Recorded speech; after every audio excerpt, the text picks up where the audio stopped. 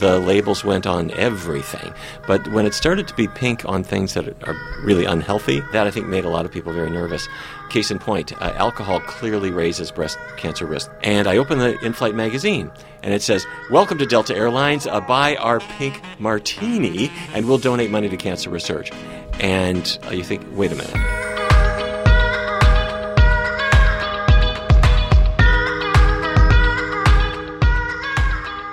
Well, hello there, and welcome to the Exam Room Podcast, brought to you by the Physicians Committee. Hi, I am the weight loss champion, Chuck Carroll.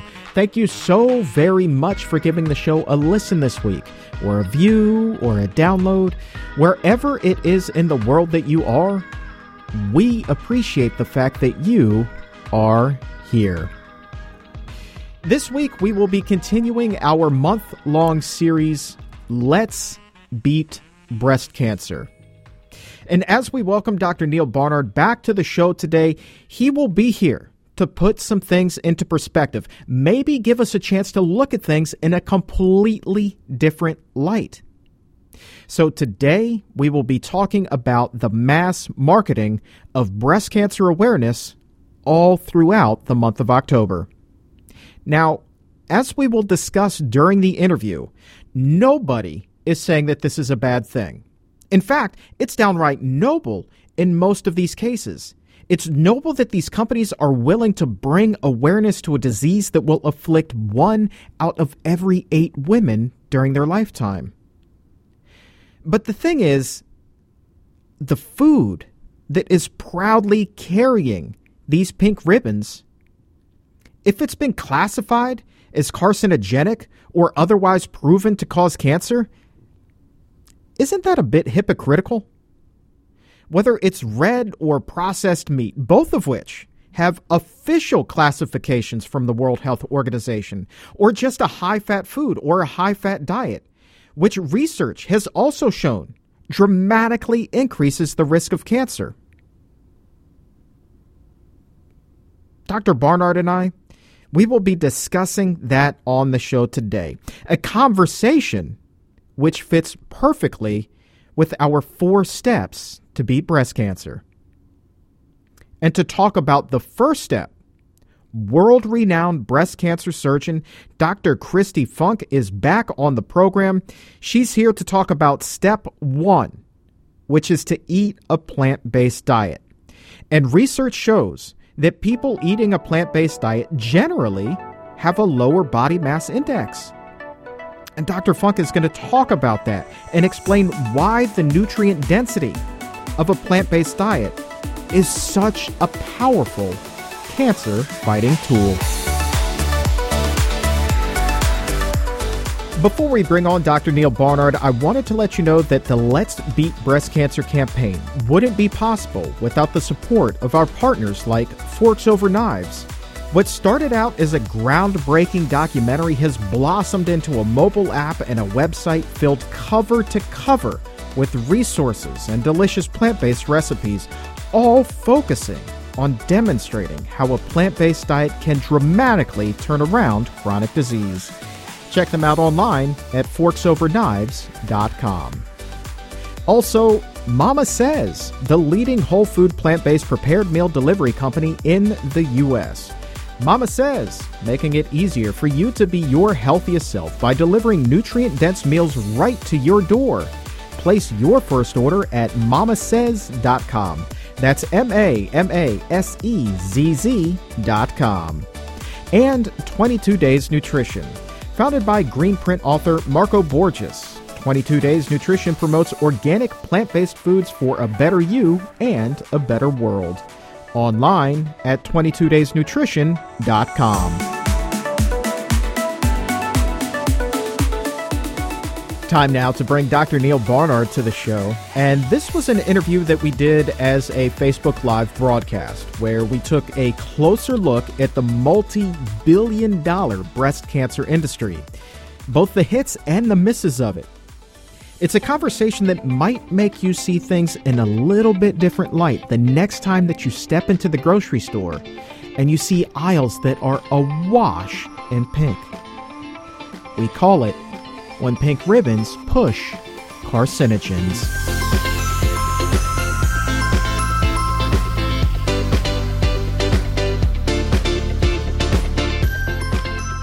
Welcome to another Facebook Live edition of the Exam Room Podcast, brought to you by the Physicians Committee with the weight loss champion Chuck Carroll, sitting across the table once again from Dr. Neal Barnard. Thanks for joining us again today, my friend. Well, thank you, Chuck. This has been a very busy week here at the Physicians Committee. My first question is, how are you holding up? I'm holding up fine. The question is, how is the meat industry holding up? Because they got hammered earlier in the week, as you know, because they were...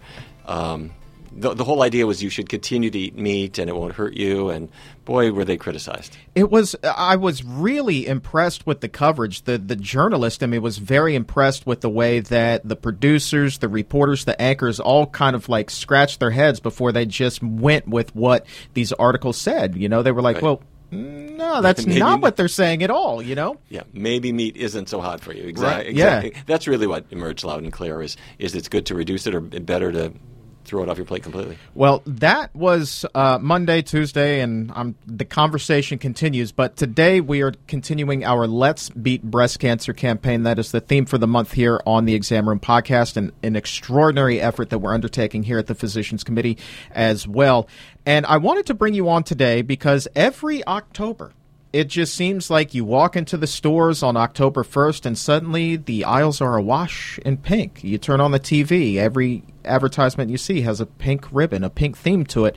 And so I know that a lot of the products that these pink ribbons are being put on, not necessarily the healthiest thing. Some of them are actually tied to cancer. So I wanted to ask you a little bit about that. Yeah, I have to say it's been very troubling. The businesses learned right away that if you put pink on things, people would feel that not only are they getting something they want to buy, but they're doing something good to fight breast cancer. And so the labels went on everything. It could be pink shoes and pink hats and pink everything. But when it started to be pink on things that are really unhealthy, that I think made a lot of people very nervous. Case in point, alcohol clearly raises breast cancer risk. The more alcohol you drink, the higher your breast cancer risk. Like it or not, that's just the way it is. Mm-hmm. And so I'm settling back in my airline seat on a business trip in October a couple years ago. And I open the in-flight magazine, and it says, "Welcome to Delta Airlines. Buy our pink martini, and we'll donate money to cancer research." And the next year, same thing. And you think, wait a minute, this is part of selling products. Of course, the granddaddy of them all was KFC, right. Putting the pink bucket of chicken, eat our chicken, and we'll donate to cancer research. Man, yeah, I remember seeing a picture of that pink bucket and the kernel just all pink. I was like, it just doesn't seem to make a whole lot of sense. Matter of fact, as we were getting ready to do the show today, I was going through and I was like, okay, well, let me look at the press releases. Let me look at the Business Wire and see who's doing what this year. And there was an Italian sausage company that is doing something called Servolata for a Cure. And it is literally Italian sausage, and they will donate a portion of the proceeds with every purchase of that processed meat to breast cancer research. And, of course, they'll give you 5% off your order. But that's another thing. Processed meat tied very closely to cancer. Right. When women consume processed meat, that's bacon, turkey bacon, sausage, chicken sausage, hot dogs, ham, all those things, they're strongly linked to breast cancer risk, as well as colorectal cancer and other types. But I got to tell you, Chuck, it didn't start with Delta Airlines or KFC or even the sausage company. Breast Cancer Awareness Month itself, people may not know how it started. It started with a company called Imperial Chemical Industries, which is now AstraZeneca. And why would Imperial Chemical Industries want to launch something for breast cancer? The whole message was get mammograms. A lot of women aren't getting mammograms, get more mammograms, and of course mammograms have a role in detecting cancer. Their motivation, in my opinion, was the more mammograms women would have, the more likely they were to find their cancer, and the more likely they were to start taking the product that Imperial Chemical Industries sold. Chemotherapy. Right. Exactly. So if you're a big chemical company and you want more and more people to take chemotherapy, what do? You say, get as many mammograms as possible and start taking these drugs. Now, however you feel about that, it's been a commercial enterprise ever since the beginning. And I will never forget, I was at one of the morning talk shows years ago, and I looked at the promotional packet for Breast Cancer Awareness Month. And the whole idea was, what are we going to feature? What are our messages? And it was nothing about prevention. Nothing about reducing your risk that cancer might occur. Nothing about a healthy diet. Nothing about exercise. Nothing even about not drinking or none of that stuff. Right. It was all find it with a mammogram. And then, of course, after that, it got co-opted by wearing pink clothes and raising money so that researchers could do experiments of various kinds. And that's about as far as it went. And so our feeling was stop. If you do nothing else, let's at least empower people with information that they have that can reduce their risk. If we're not doing that, we're not taking it seriously, and that's got to be job one. Right, and that's a big part of why we're doing the Let's Beat Breast Cancer campaign here. Matter of fact, you mentioned the 4 guidelines that we have for Let's Beat Breast Cancer, which are maintain a healthy weight, eat a plant-based diet, limit alcohol consumption. And lace up your sneakers. That's right. Get off the couch and move. And I got to tell you, Dr. Christy Funk, she's been on the show this month. By the way, subscribe to the podcast on Apple Podcast and Spotify. Wherever audio is, you can get the exam room. She was on the show earlier this week, and she just did an extraordinary job telling us all about the campaign and why each of the 4 steps is so critically important. I want to stick with the food portion, maintaining a healthy diet, a plant-based diet. Obviously, dairy, cheese, not on a plant-based diet, something we take very seriously here. And I know that we very much just this morning, breaking news, filed a petition with the FDA that had to do with that. Can you talk to us a little bit about that? That's right. How many women or men know that when they open the refrigerator and pull out their block of cheddar, that they're actually going to be eating hormones? They're going to be eating estrogens in particular. They come out of the cow and they get into the cow's milk, and they're concentrated as the milk turns into cheese. The amount is very small, and people will say this couldn't possibly make any difference, but it does seem to have an effect. And so what we are doing is we are asking the FDA to mandate that if you have a box of cheese that you're buying at the store, it ought to at least warn you that it contains reproductive hormones that are increased to cancer mortality. In fact, can I show you this? Sure. Emily and Laura, I don't know if we can zoom in on this a little bit. This is from a 2013 study where researchers looked at women who already had breast cancer. And the question was, do you live or do you die? And the green bar over here is women who consumed less than a half a serving of high-fat dairy per day. That's butter and cheese, really. The yellow is half to 1 serving. The red is 1 or more servings of high-fat dairy per day. Wow. And as you can see, the risk of dying is increased by about 49% for the women who consume high-fat dairy every day. Now, how many women consume cheese every day? A great many. How many of them were ever told by the people making it that there are estrogens in the cheese? The manufacturers know it. They test for this sometimes. And in the scientific literature, they'll say, well, the cows are pregnant when they're milked. In most cases. And so the estrogens, of course, get into the milk, and they're concentrated in the cheese. Do they warn you? Is it anywhere on the label? Is it in the ingredients list that you're eating estrogens? No. But while I do think we need more research on this, to be clear about it, I really feel that if a woman has been diagnosed with breast cancer, the optimal amount of dairy products you should eat, and animal products in general, is 0. If a woman has not been diagnosed with breast cancer, the ideal amount of dairy products or animal products in general is 0. Right. Yeah, well, it seems to make sense. You want to get away from these things. Yeah, absolutely. And I actually have the verbiage that we are proposing is put on the labels. It says, quote, dairy cheese contains reproductive hormones that may increase breast cancer mortality risk. And it seems, just as you were explaining there, it seems to make all the sense in the world when you take a second. You actually, of course there would be hormones in cheese. Of course there absolutely would.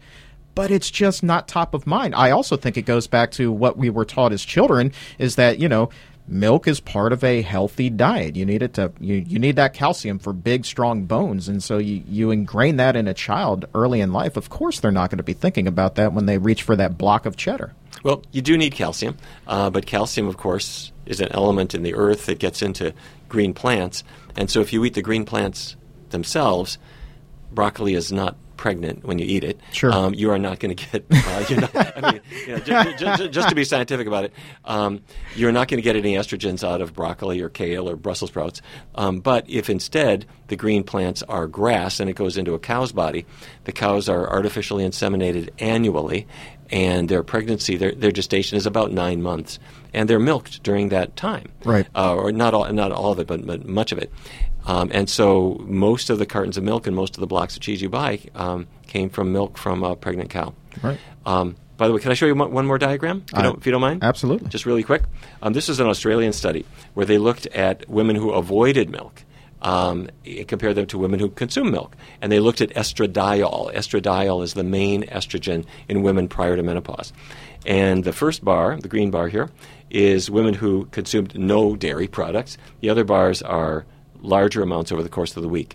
And what you can see is if a woman is avoiding dairy products, the amount of estradiol is at a healthier level. And if dairy is part of your routine, it's much higher. Again, top of mind, a pack of cigarettes didn't always come with a warning label either. So, this is a first step here. I think that it's the right step. It's an important step. And, of course, there are other issues. People get a little hooked on cheese. They may feel the risk is worth taking or that the risk is not real, whatever. But if they have never been told this, they can't make a decision. Mm-hmm. And so that's what this is about. Do you worry that I think that, of course, there is the marketing aspect to it and wanting to make money, but overall, I think that the message is good. Nobody here is saying that breast cancer is a good thing. We all want to fight against breast cancer. Like, are you worried that when we kind of talk about this and we shed a little truth there, that people might get a little bit critical of our message? Yes. I think that people who have promoted Breast Cancer Awareness Month have, by and large, been well-meaning people. They've wanted to make sure that the message gets out there. They care about this. Many have had family members touched by this condition. Most all of us have had cancer in our families or in ourselves. So people want to take action. However, there has been a major shift, and that is instead of just finding cancer and treating it, and finding it and treating it, and finding it and treating it, people have said, stop it. Don't just watch and wait. Mm-hmm. Let's tackle this darn thing before it happens. And if you think of your 7-year-old daughter or your 20-year-old spouse, whatever, you're thinking, do I just want you to find your cancer one day on a mammogram? Right. Well, I'd rather you never have cancer on your mammogram. And so that's why prevention is so important. Treatment is important. Screening is important in certain contexts. It has to be done smartly. But there's nothing like prevention. If you have a question for Dr. Barnard, go ahead and post it in the comments section below. Before we wrap up the video, we will get to as many of them as possible. I know that they're starting to line up now, so definitely start typing your questions below. You mentioned prevention before we start taking questions, and I wanted to ask you again about soy. We're going to be speaking with a wonderful dietitian, Lee Crosby, from upstairs at the Barnard Medical Center. She'll be on the show later this month, right, talking about soy. But one of the things that I don't think a lot of people know is just how powerful soy can be for a woman in adolescence and how that sets her up for a healthier or a lower risk of cancer later in life. Can you talk to us a little bit about that? Well, it's an important issue, Chuck, because many people have imagined that soy causes cancer or increases. Yes, that's if you ask your average person, they've been reading on the internet that maybe soy increases cancer risk. It actually has the opposite effect, and that's important. Can I walk you through this just real quick? Absolutely. Soy products have what are called isoflavones. And isoflavones, in certain cases, do attach to the estrogen receptor in the body. And so that led people to think, well, it must drive cancer. Except when you actually looked at women who had quite wide variations in their soy intake. I'm talking about, say, Asian American women or Asian women, where they might eat phenomenal amounts of tofu and soy milk and miso and that kind of thing. You compare them with women who eat little or none. You see this amazing thing, that the more soy products women would eat, the lower their breast cancer risk. And if they would eat the most, their breast cancer risk was about 30% less on average compared to others. Some studies have shown even more of a protective factor, but 30% will take it. And then when you look at women who consume the most soy after diagnosis with breast cancer, if they had breast cancer already, those who consumed the most soy, again, had about a 30% reduction in the likelihood of recurrence or mortality. So soy does not cause cancer. It reduces the risk, and it also reduces the risk of dying. So back to where we started. If soy attaches to estrogen receptors, doesn't that mean it would cause cancer? And a good analogy is your car. You're in your car, and you put your foot down really hard. What happens? Does it go? Well, wait a minute. You got two pedals in your car. Touche, sir. Touche. You've got a gas pedal. Right next to it is the brake. And if you put soy is the brake. Right. It appears to shut down that estrogenic activity in a useful way. I like the analogy. Okay, so let me say a word to all those well-meaning, ill-informed oncologists out there who are telling women after diagnosis, I don't know a lot about diet. We don't get taught that in medical school, but if I were you, I read in a magazine somewhere that you shouldn't have soy. And I in a magazine? Well, that's where many doctors get their nutrition education. What I mean is that a lot of not very well-educated physicians have been telling women this nonsense, and yet the science is not even debatable. It's really clear and very consistent that soy reduces cancer. Now, you don't have to have soy. It's totally optional. A plant-based diet is not the soybean cheerleading club. There are many healthy foods to eat, but soy is handy, and if anything, it reduces cancer risk. Before we take questions, I guess my final question to you is, right now, 1 in every 8 women in their lifetime will be diagnosed with breast cancer. If we put that focus on prevention and not just treatment, we try to be proactive about this, how much lower do you think we can get that number? 1 in 8 is very high right now. Have you sat back and thought about this? Well, yeah. What we need is for time to go backward. If you went back a couple of decades, it was 1 in 14. If you went back further than that, the numbers were progressively better and better and better if you could go in reverse. That's what we need to do. It's not that there has been a genetic change in our population. There's been a change in our diet where cheese intake was less than 4 pounds per person per year. Right. In 1909, when the USDA started tracking, now it's 34, 35, 36, above that for many people. You're taking estrogens with every bite. Now, cheese is not the only contributor to this, in my view, but it does seem to be one. Well, speaking about, we talked about mammograms a little bit earlier. Heather wants to know, do you recommend mammograms for women? It depends on how old you are. It depends on your health and your family history. So that's something where there has been a lot written and discussed on that, and I'm going to leave that between the patient and her physician. But the one thing I would do, make sure you plug in our 4 steps, and you'll see them at our website. Go ahead. Let'sBeatBreastCancer.org. That's it. Let's Beat Breast Cancer. So screening and so forth is important, but risk reduction is really, really key. Step 1, plant-based diet. Plant-based diet has fiber. Fiber helps you to eliminate excess estrogens. A plant-based diet is lower in fat. Fat boosts estrogens. We don't really know why, but it does. And so when you're getting a lot of fiber and not much fat, estrogen levels come down to the more healthy level. Exercise helps.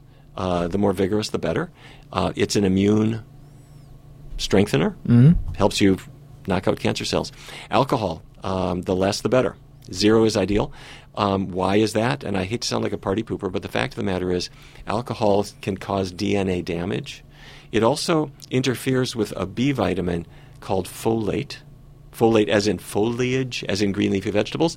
Foliage gives you folate, this B vitamin, which is a DNA repair mechanism. Think of folate as going in your body, looking for little chinks in your DNA, fixing them.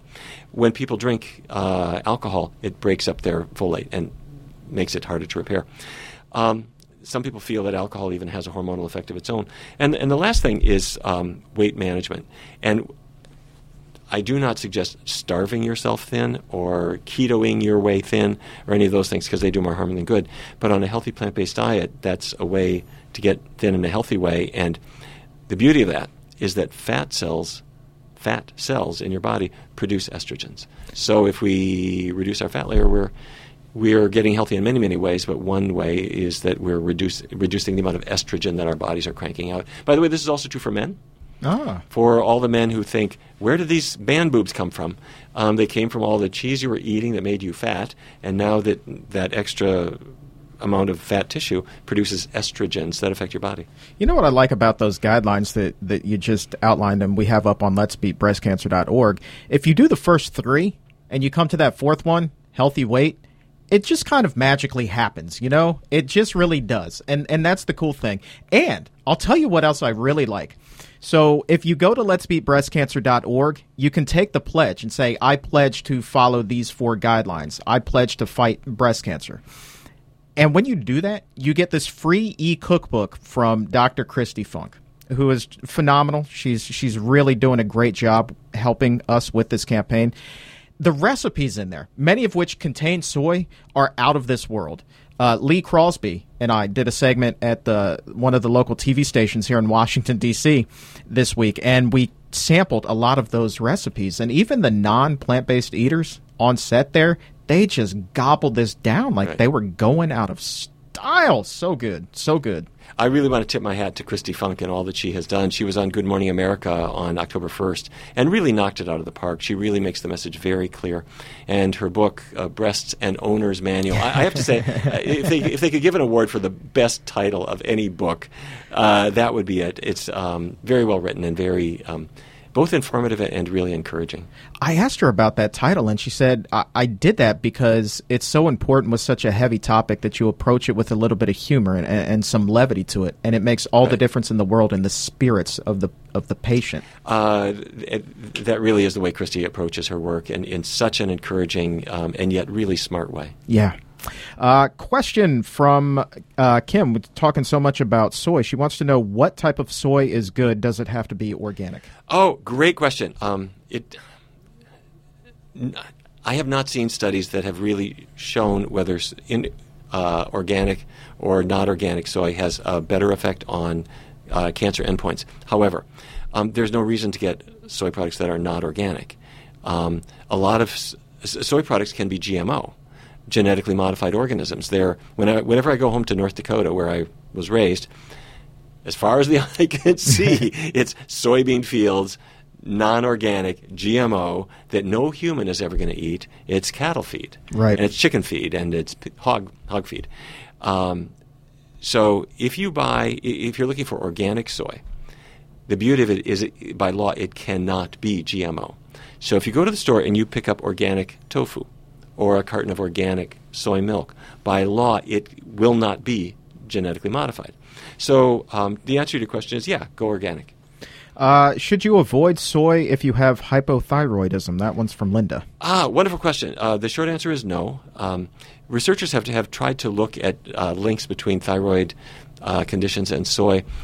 Probably the only real connection that I think is pretty well supported is that if you're taking thyroid medication, you're hypothyroid now and you're taking thyroid medication to supplement yourself, many foods will interfere with the absorption of that. So you should take that medication on an empty stomach. If you're taking it with your soy ice cream, it's going to reduce the absorption. Question from Joan. This is an interesting one. Are there any supplements that those of us who are breast cancer survivors should avoid? Supplements to avoid. Supplements to avoid. Well, first of all, which supplements do you really need? Let's put it that way. Number one, B12, because you're on a vegan diet and you should have B12. But I want to tell you, a lot of times you go to the store and the B12 pills are much more concentrated in B12 than the 2.4 micrograms that your body actually needs each day. They'll have 500 or 5,000 micrograms. Mm-hmm. And I used to say that I think it doesn't matter because these huge amounts, your body will just eliminate them. That's probably true. But there have been some whispers in the scientific community that maybe less is better, down to a point. You need your RDA, but these boatloads of high B12 you probably don't need. Vitamin D normally comes from the sun. If you're indoors all day long, you should take vitamin D. Most doctors would say 2,000 IUs a day is what you need. That's really kind of it. I would not take beta-carotene. Beta-carotene in pill form has been shown to increase cancer risk.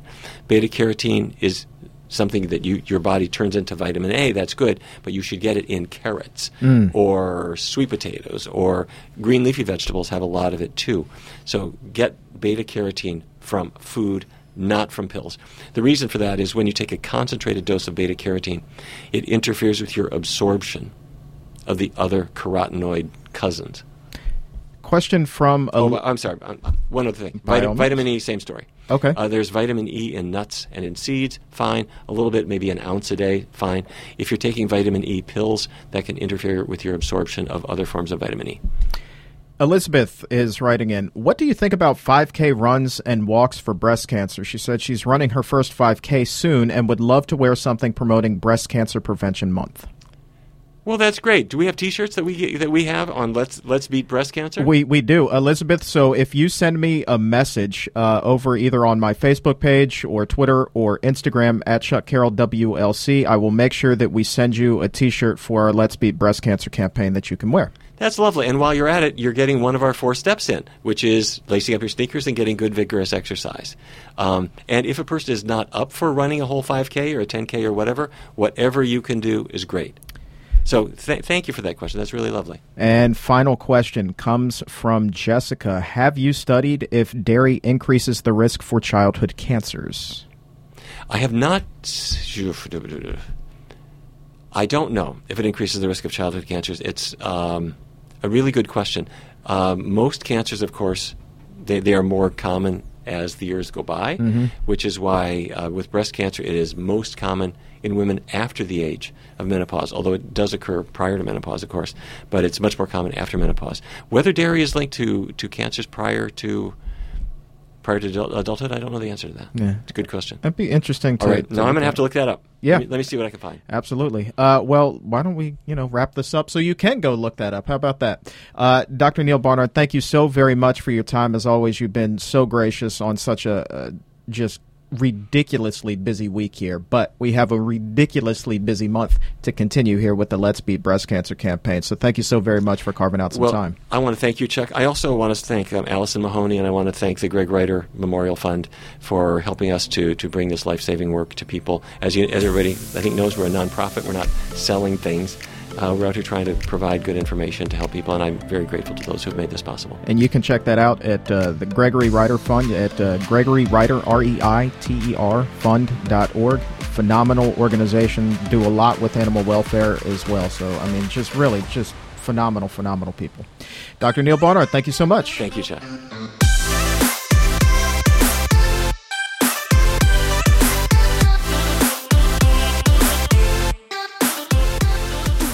The bottom line is that we can do better.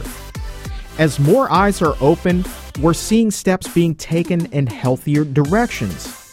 Again, nobody is saying that the majority of marketing with ties toward raising funds and awareness for breast cancer research are ill-intentioned. These come from a good place. We all want to help, right? But this conversation is about looking at things differently. Research for treatment is, in fact, critically important. It is critically important. But I think the real message here is that we should be focusing more of our time, our effort, and our energy into preventing breast cancer so that we can spare so many from facing a battle for their life.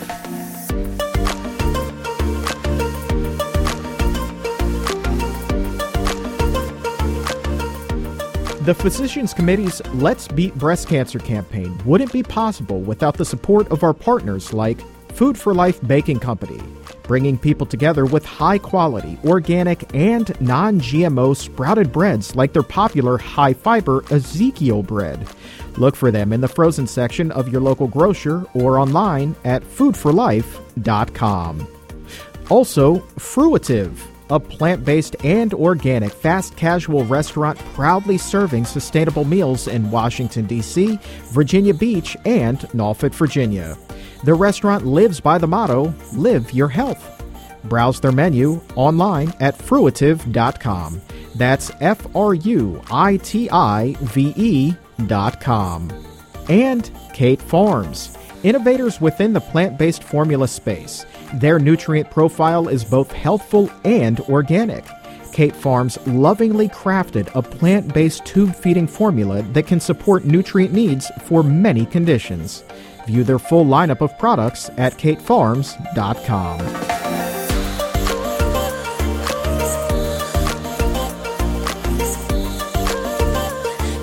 Dr. Christy Funk is next up in the exam room. She's here to focus on the first of our 4-step process to beating breast cancer. And that first step is eating a plant-based diet. Why is it that the nutrients in plants unlock such powerful cancer-fighting potential? As you'll hear, they help with weight loss since they're lower in calories and high in fiber. And about that fiber? Well, a diet that's high in it and low in fat can reduce estrogen levels. And in turn, lower estrogen levels can lower your risk of cancer. Here now with that and a lot more is Dr. Christy Funk. Continuing to take a look at our Let's Beat Breast Cancer campaign here at the Physicians Committee, a 4-pronged approach for things that women and men should be doing to lower their risk of developing the disease, things that they should be doing if they've unfortunately been diagnosed. And with that, we're going to welcome to talk about each one of these 4 prongs. Welcome back to the program, Dr. Christy Funk. She's the author of Breasts, the Owner's Manual. Thank you so very much for joining us again. Thanks for having me here. The first prong in our 4-pronged approach is choosing plant-based foods. Really should come as no surprise here at the Physicians Committee that would be at the top of the list. But, I mean, break it down for us. Why is a plant-based diet so important here? Every time you chew and swallow, you're not thinking about it probably, but what you're doing is you're releasing a litany of compounds into your bloodstream that then flies around your entire cellular organism, creating what we call a cell's microenvironment. So if you take a cancer cell, that microenvironment consists of the fluids in the cells that it's bathing in. And depending on what you just chewed and swallowed, that bath is either screaming out pro-cancer or anti-cancer. And the foods that scream out anti-cancer the loudest and with total consistency come from plants. So whenever you eat plants, that microenvironment now takes away what cancer requires in order to continue to survive, to multiply, divide, form a wad, and then escape out into a metastatic location. When you eat plants, that tumor environment literally has compounds that are anti-estrogenic. And since estrogen fuels 80% of breast cancers, you're just taking away its main source of food. And it's anti-growth hormone. So the growth hormone creates a lot of the inflammation and the free radical formation that also is required for that microenvironment to feed a cancer. But you take it away with plants. One critical thing you take away is the formation of new blood vessels. So plants are anti-angiogenic. They actually stop the cancer cell's ability to feed itself with new blood vessels that form to it. That's why as a surgeon, we know very well when we're getting near the tumor, if we're doing a lumpectomy, because things start to bleed more. There's just more blood flow around that cancer than there is anywhere else in the tissue. But you stop that with plants. You quell free radicals. You decrease inflammation. And when you eat animals, you're doing the exact opposite. You're bumping up all of those tumor microenvironment requirements for cancer to thrive. So you want to eat in a way that consistently and loudly shouts out anti-cancer. And what does that the loudest is a plant. So plant is kind of a weird word because I think many people conjure up thinking like a giraffe and chomping on a leaf, right? Right. Plants are all the beautiful array of fruits that you find. I mean, you just go into your produce department and the grocery store. We like to say you hang around the periphery of the store more because in the center is all the packaged processed foods with refined sugars and things that preserve the food but don't preserve you. So you want to hang out where the produce is. And you're talking all the apples and oranges and then berries and fruits that you would love in season or not. Frozen berries actually pack a slightly more powerful anti-cancer punch than fresh. Wow. Tidbits for the ages, yes. And that's because the freezing process more readily releases the cancer-fighting polyphenols from the berries than when you have to consume it. Then your body has to do more work to get to the polyphenol activity. Yes, so I always throw frozen berries into my hot oatmeal. It cools it just perfectly, and we're ready to eat faster. I mean, that's good news for smoothie enthusiasts, too, I would assume. Absolutely, yeah. Yeah. Oh, my gosh. My Breast Owners Manual has the most powerful antioxidant smoothie recipe on planet Earth, in my own opinion. But I've been perfecting this recipe since 2012, and I've got things in there that you just wouldn't imagine. And it's so easy because it's like 320 calories total, and you down it for breakfast, and you're not done for the day, but you feel good because you already got in your 2 cups of greens, your 2 cups of berries, your soy servings, your turmeric with little pepper to make it more bioavailable, amla, which very few people know what that is. No, I never even heard of it. So there was this study that looked at, it was 3,100 foods, everything from coconuts to Coca-Cola, and it measured the antioxidant capacity of every food. And the tippity top, I'm not kidding, 124 times the blueberry, like laughing at the goji berry way down there, was the Indian gooseberry. But we don't live in India, and I don't know where you get gooseberries, so you buy the powdered form, amla. And so you put some amla in that smoothie. Oh my gosh, I love my smoothies. So whole food, plant-based diet is going to really pack a powerful punch against cancer. The phytochemicals, the nutrients inside plants, literally have anti-carcinogenic powers, anti-estrogenic powers. They cause cells to do something we call apoptosis, which means cancer cell suicide. It sends a signal to that cell that boop, boop, boop, boop, boop, program cell death, activate, ding, and it just explodes in the sun. And that actually happens, not a video game. So eating plants is important for those reasons, and studies will back up all of this, that people who are higher on fruit and vegetable consumption versus lower exhibit less cancer formation and recurrence and death from breast cancer. And another awesome component to plant foods, completely lacking in every animal food, is fiber. Right. So when you eat fiber, that releases a litany of vitamins and anti-cancer compounds, and it supports and helps immune function. But one of the most important things from my breast cancer perspective that fiber is doing is it is binding to excess estrogen in your GI tract and making you poop it out. So having said that, fiber it up. Now, how much fiber is enough fiber? I want you to strive to consume 30 grams of fiber a day. If you successfully do that, guess how much you drop breast cancer risk? 50% in half. By half. Wow. And if you only reach half and you have 15 grams of fiber a day, that decreases it by 15%. But strive for 30. Literally, 97% of Americans do not get 30 grams of fiber a day. So you and I, my friends, will be in the 3%. And the main sources of fiber are still so awesome and delicious. So your lentils, beans, peas have 15 grams of fiber per cup. So 1 cup, you're halfway there for the day. An avocado, I'm from California, so we're like guacamole freaks. But gotta have it. Gotta have it. The avocados, which are many people know are a very healthy source of omega-3 fatty acids, have 13.5 grams of fiber per avocado. So that's another awesome one.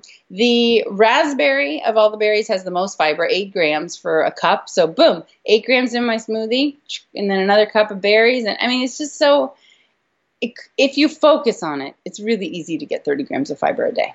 So 30 grams, and I assume kind of the more the merrier, you know? I think that's kind of the goal around the office here, you know? It's like a competition up on the board. Who ate the most fiber today, you know? Well, but you might be able to just know by smelling. I have my own office, so I'm blessed in that regard. That is very lucky for everybody else. I think everybody else is blessed in that regard. Hey, it's not me. Little tips and tricks for everybody out there about farting. Because fiber does, so basically this will shock you. The main source of gas, 80% of all the gas that you fart out all day long, and everybody toots, even animals do it, and it's like 25 times or more a day. The main source, though, get this. You're not going to believe it. Swallowed air. No. Yeah.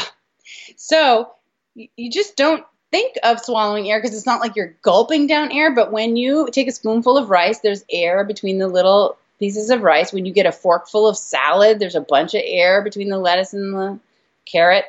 And basically, we as Americans generally chomp, chomp, swallow. So we swallow down all that air. But if you just put down the fork and spend some time actually chewing that food to a puree substance, now the air will not be there and you'll swallow it down. So you're going to swallow less air and offend those around you less. And then I think it's like a microcellulose lacing around the beans. Like basically, if you're cooking from dry beans, you just want to make sure you soak them overnight, minimum of 8 hours. You're going to get rid of the lectins, and you're also going to get rid of one of the reasons in the cellulose part that is causing excess gas. But yeah, so those are some tips for you. And obviously start small. If you're completely new to eating beans, don't go for the cup a day. I mean, you're just going to bend over in gas pain for hours. So start small with 1 or 2 tablespoons a day. And then in a week or two, make it 3 or 4 tablespoons. And, you'll learn which foods. Some people are really sensitive to lentils, and that makes them bloat mightily. So avoid the lentils just play with it a bit, but treat yourself kindly. If you've been having 1 or 2 grams of fiber a day, don't go to 30 tomorrow. You will be in pain, and you won't want to continue that strategy. So I want you to like eating this way. So just a couple tablespoons of beans if they're new to you. I think I need to get you on a show with Lee Crosby, a wonderful dietitian that we have upstairs at the Barnard Medical Center, frequent guest on the show. I call her the fiber queen. Her license plate should say fiber. She needs a crown and a scepter because this girl is all about some fiber. And then listen to you just spit that fiber knowledge and those gassy tips. I think that is the show of all shows, right? That's a show we should take on the road, Dr. Funk. All right. Me and Lee, I love it.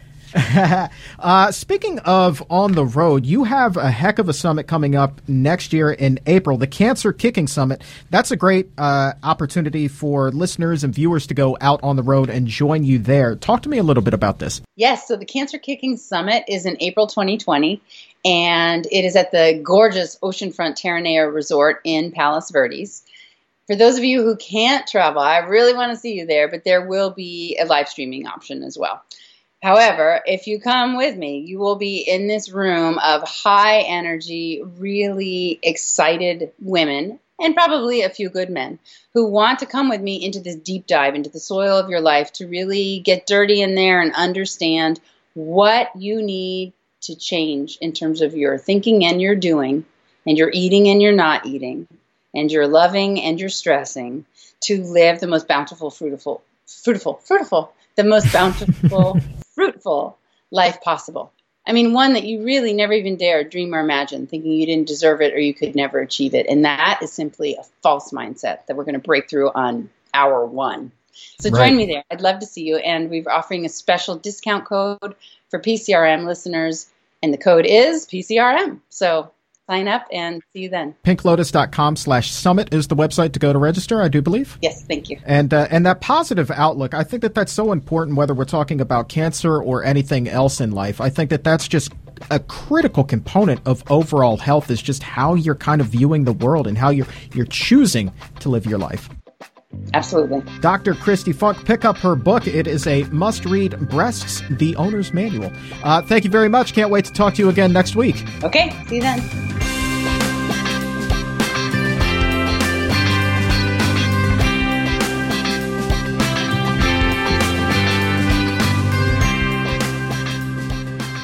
Let'sBeatBreastCancer.org. That is where you can go to take the pledge to follow all 4 steps to lowering your risk of developing breast cancer. Eating a plant-based diet, that is just the first step. And so you will also be pledging to exercise regularly and cutting back on alcohol and maintaining a healthy weight. And when you take that pledge, you will also get the Let's Beat Breast Cancer e-cookbook. And this thing is filled with delicious plant-based recipes that will knock your socks off and fight cancer. The lasagna in there, by the way, is unlike anything that you have ever tasted in your entire life. So good. And Dr. Funk, she says that her antioxidant smoothie recipe has the most cancer-kicking compounds found in one single glass of goodness anywhere on Earth. Coming up on the show next week, you will hear the story of Jennifer Hill, a former athlete who was diagnosed with breast cancer and then channeled all of the fire and the passion that she took with her on the field. She then put that into the fight for her life, and she armed herself with plants. They told me over the phone, and of course had a panic attack for a little bit, and then tried to figure out what we can do. And for me, a lot of it immediately turned to what can I do in addition to the chemos and the things that they were talking about. What adjuvant therapies can I do, natural-wise, food-wise, those types of things. And it was a struggle for a while. What can I eat? What can I do? Sure. How can I outlive this, basically? Generally, I'm not one that gets afraid of too much of anything, but this really did me in for a while, mentally too. And the more I was having trouble with nutrition and things, the more the mental part got even worse. And, to have no history of it, and I'm adopted as well, so I don't really know, what the history was. So I don't know where this came from. I don't know how I got it. I've lived a relatively healthy life, and so it was just panic. It's like, what else can I do differently? I don't smoke, I don't drink, I don't do any of these things. What am I doing wrong? Well, how did you turn that corner? What was your release? It's going to sound so canned, and I mean it as sincerely as I possibly can. Gratefulness is the best medicine. Everything I could be grateful for, I was. Everything I could be thankful for, I was. If there was something that I was just really angry about, I would force myself to think about something different. I had friends that sent me cards. I made a wall. We called it my wall of thankfulness, because literally everything we got, we tacked up on the wall. Cards, pictures, whatever. And people, your friends, they want to know. You may not want to tell them, but they want to know. And if you involve them and let them see that you need the support. That's next week on the show, so make sure that you subscribe to the Exam Room Podcast by the Physicians Committee on Apple Podcasts and wherever the finest shows are available. Please also give the show a 5-star rating, because when you do, you are helping us reach as many people as possible with this life-saving information. The higher our rankings, the more eyes and the more ears will hear and see this. And your help with that 5-star rating, it goes a long way to help making that happen. If you have any questions that you would like to have answered on the show, please don't ever hesitate to ask.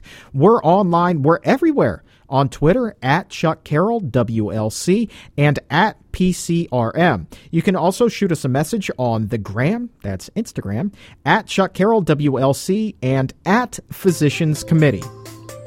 My thanks again to Drs. Neal Barnard and Christy Funk for joining us this week. And for everyone here at the Physicians Committee, I am the weight loss champion, Chuck Carroll. Thank you so very much for listening. And remember, keep it plant-based, and let's beat breast cancer.